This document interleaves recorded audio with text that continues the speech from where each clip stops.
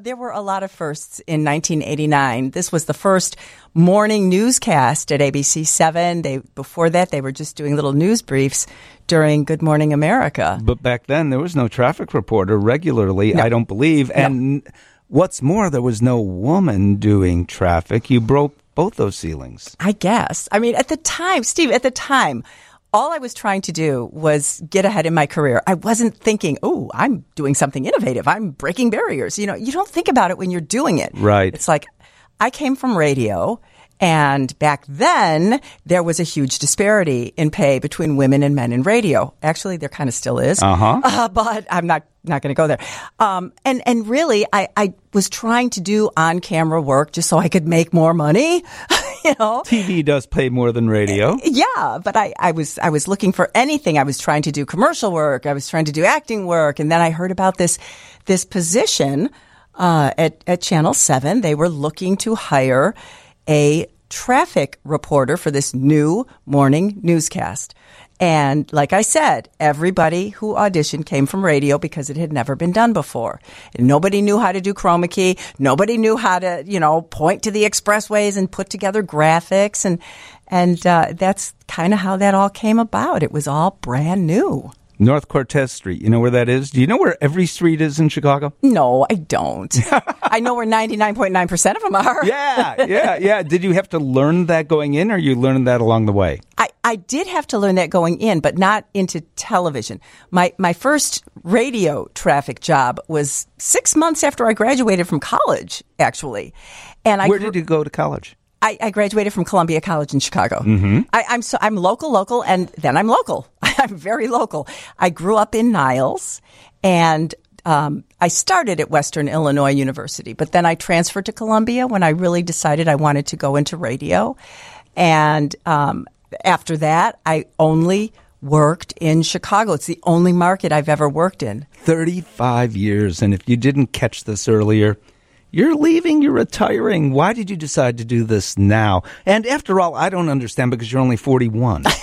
Yeah, thank you very much. No, I'm 66, and I actually still had more time on my contract, but I talked to management, and I chose this particular time because the week I'm retiring is the week of the 35th anniversary of the morning show and my personal 35th anniversary. And I thought that would just be a really nice way to wrap things up.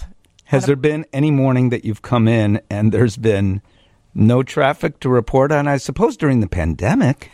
The pandemic was interesting because, first of all, we were broadcasting from home.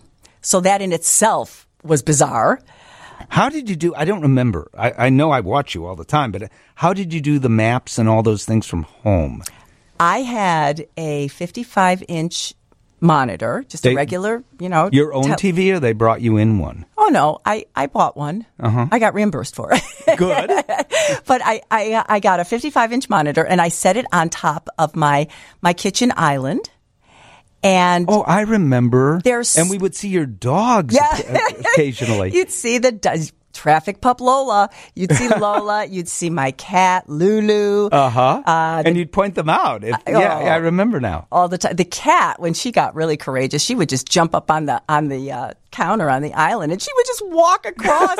And nobody was listening to what I was saying. They were just like watching the animals. We want to see the animals. But that happened with everybody who was broadcasting at home who had pets. Yeah. I mean, everybody's like, oh, I want to see their pets. But I had the monitor there, and there was software. So I had a computer. And I could log in to the software that provided the graphics, and I had a clicker. It was just like a little garage remote that I bought at Target, and I connected that, and so I could advance my own maps. I mean, it was quite the setup. I had two lights on either side of me, and I had a return video that I set up so I could see the anchors when they would toss to me, or I could see the maps I was talking about, or if the chopper was flying over something. I actually, oh my God, I forgot all about this. We totally MacGyvered an antenna on the top of my house so I could get the chopper signal so I could talk to them on a two-way. Wow. Unbelievable. Climbed up on the roof. I was talking to my pilot, and he gave me the equipment, and we, ran cables up on top of the roof and pointed it toward the Hancock so we could get the signal in. It was crazy. But what a setup. You know, a couple of times I went out with you on stories that had to do with dogs, because that is another love of yours. You've been supporting Anti-Cruelty, about to celebrate its 125th year, by the way. Right. For a long time. Bark in the Park, you and our mutual friend Bart Shore from radio, who's now living out where? Near Nashville or Asheville? Yeah, North Carolina. Yeah. And what a joy, to work with both of you and to work with you on stories. What a pro you are. But that is no surprise. Here's the crazy question for you. What's been the most difficult morning?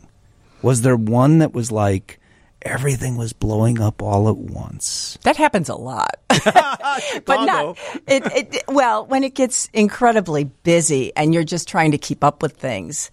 The snow, the Chicago flood. Do you remember the Chicago flood? What was that, 92 or something? Somewhere Early around 90s? there. Yes, remind us of what it was. It was part of, River North mostly. It was. So you say Chicago flood. That's what they referred to it on the national news. It was like the whole city was flooded. No. That wasn't the case. If you didn't know, you wouldn't know, because what flooded was underground. Yeah. This whole infrastructure underground, all these tunnels that used to be used to transport coal across the city. I mean, they were used for some pretty antiquated things, if you think of it today.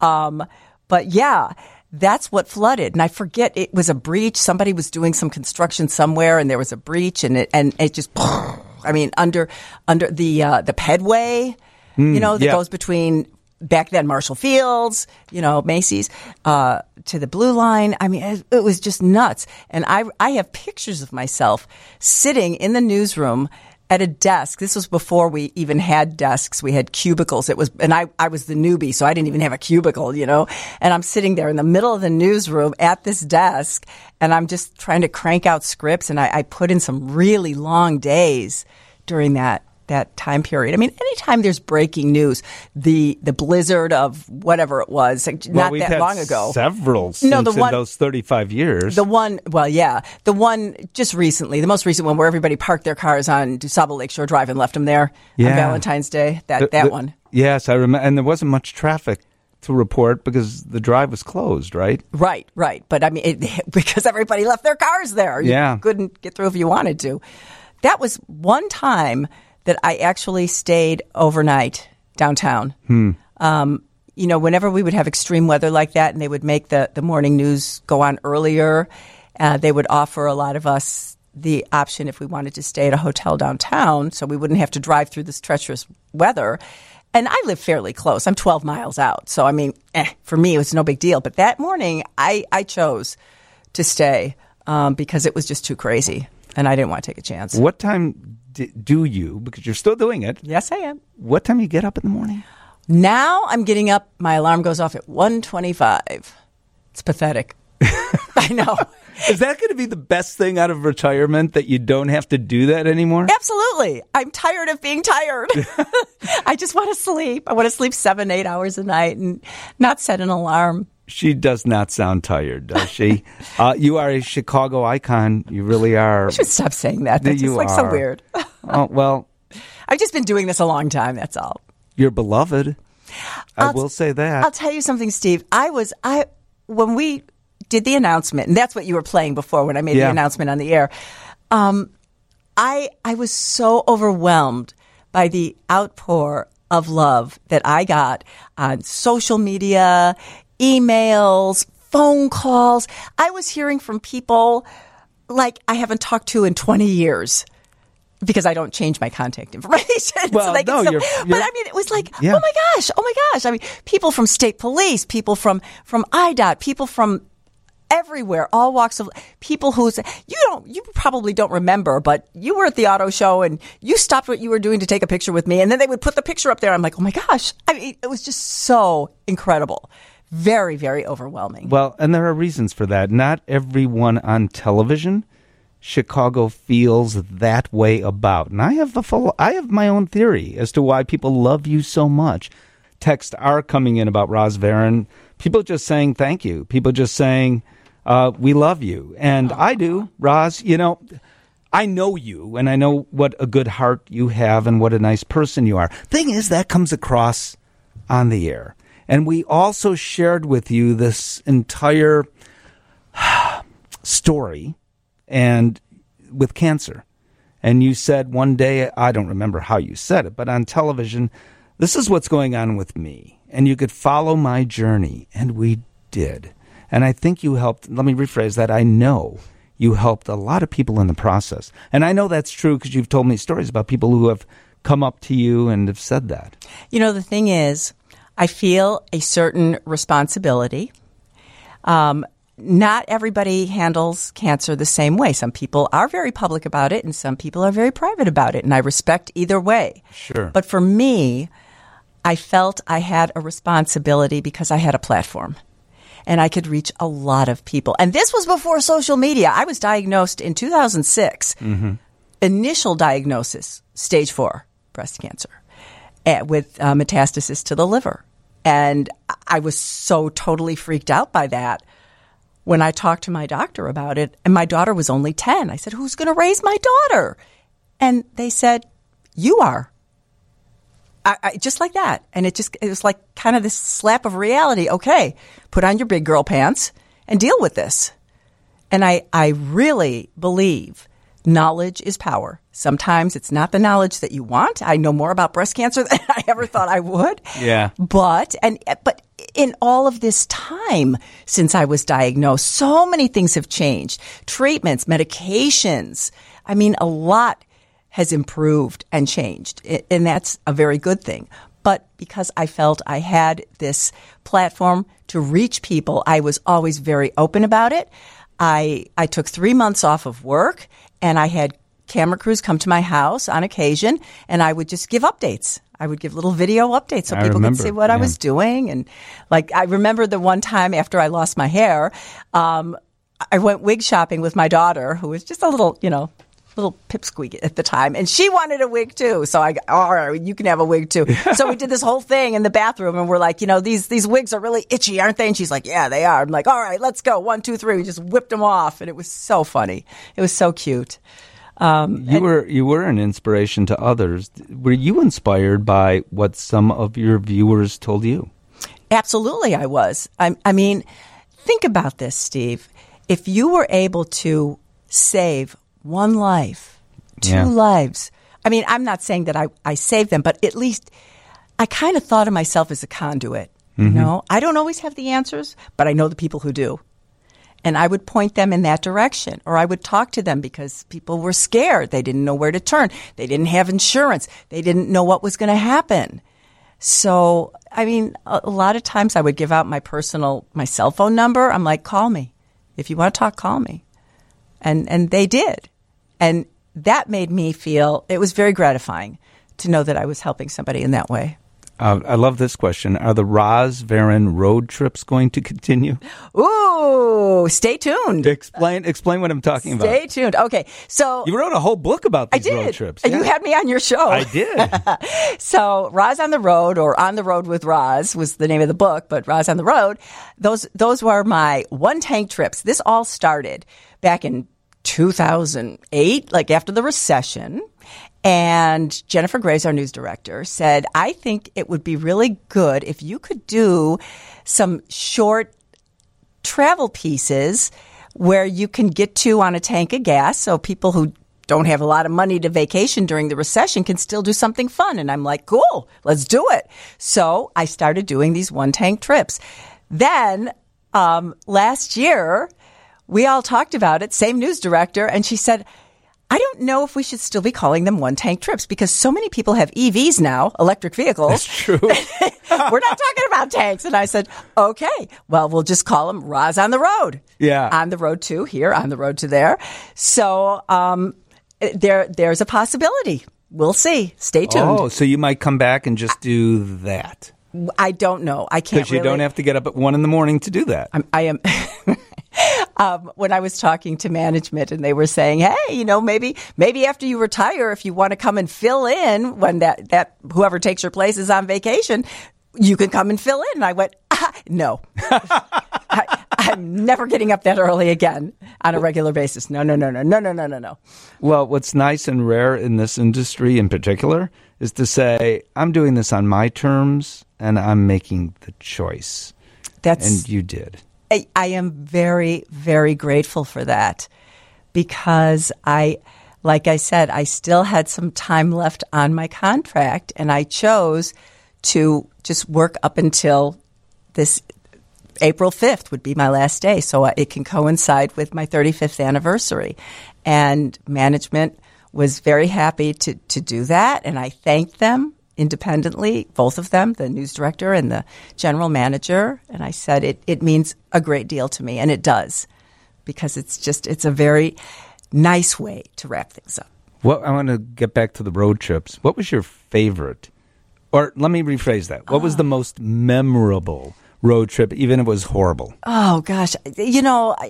Okay, the most memorable one? Yeah. It is a recent one. And it was a repeat. I went to Kohler, Wisconsin, but I took Val Warner with me. And you both got sinks, toilets? Don't they make that in Kohler? They do. We did not buy any, but it was so much fun to do that with another person. And Val is amazing. She is so much fun to work with. She's just quick-witted. I've never met her. Oh, she's great. You'd love her. I'm told she's a huge animal lover, actually. Yes, she is. Yeah, I like that. But she's just a fun person and very camera savvy, just easy to work with. So what was in Kohler that you guys... Well, beside the fact Val was there, what else? Well, we went to the Kohler factory, so you can take these behind-the-scene tours. And then we went into town. Oh, now it escapes me the name of the town that's right next to it. I hate when this happens. I can't think of it. Lake Geneva? No. But there's another little town right next to Kohler. Kohler is incorporated. It's its own town. And it's right along Lake Michigan. And they do surfing. What? They surf in the lake, and mostly in the winter because that's when you have the higher waves. Isn't it cold in the water? It is. Yes. Not my idea of a good time. Did you do this? Hell no. No. But we did this. We went out in the fall, and it was still lovely weather. You've done so many things on camera that one would say, I'm not going to do. Did you skydive ever on camera? What did you say no to anything aside from surfing and skydiving? No, I don't think I don't say no when they offer these. I sat on a bull when I was doing my Weekender segment, real bull, and they were doing the bull, whatever, the rodeo. Yeah. And so they had it in a pen, but I sat on top of it with my microphone, and I was like, and you can feel the strength in this animal. That was a little scary. But a lot of other reporters turned that down. I said, "Oh no, I'll do it." So I have zip-lined on camera. I mean, I've done some stuff. And I know when we went out, you said, "No, I'll do it." That was after a dog delivered a gift from the rear end, and you wanted to pick it up. Yeah. Yes, you were right there. I cleaned up my dog's mess. I do it all the time. Yes. Steve, you are wonderful. Poop is poop. Yeah. And we could say there's no bull about you now. Roz Varon, you're amazing. It's good to have you in studio. Congratulations. I have less than a minute left. What are you going to be doing after retirement, aside from sleeping later? The first thing I want to do is absolutely nothing. I'm going to take 3 months to do nothing except take care of me. I want to purge my house. I want to clean out the closets, get rid of stuff, all these work clothes I'm not going to need anymore, and just make it mine. And I want to go out to dinner on a weeknight. I never get to do that. I already have like a dozen friends who are like, let's go out. And I'm like, okay, after April 5th, we're going out. Well, we're happy to go out with you, share a margarita anytime. We've done that before. We can do it again. We'll do it again. Is Sheboygan the name of the city? Yes, it is. Yep. Thank a texter. It wasn't me. Thank you, 815. Thank you, Roz. The best of luck to you. Thank you, Steve.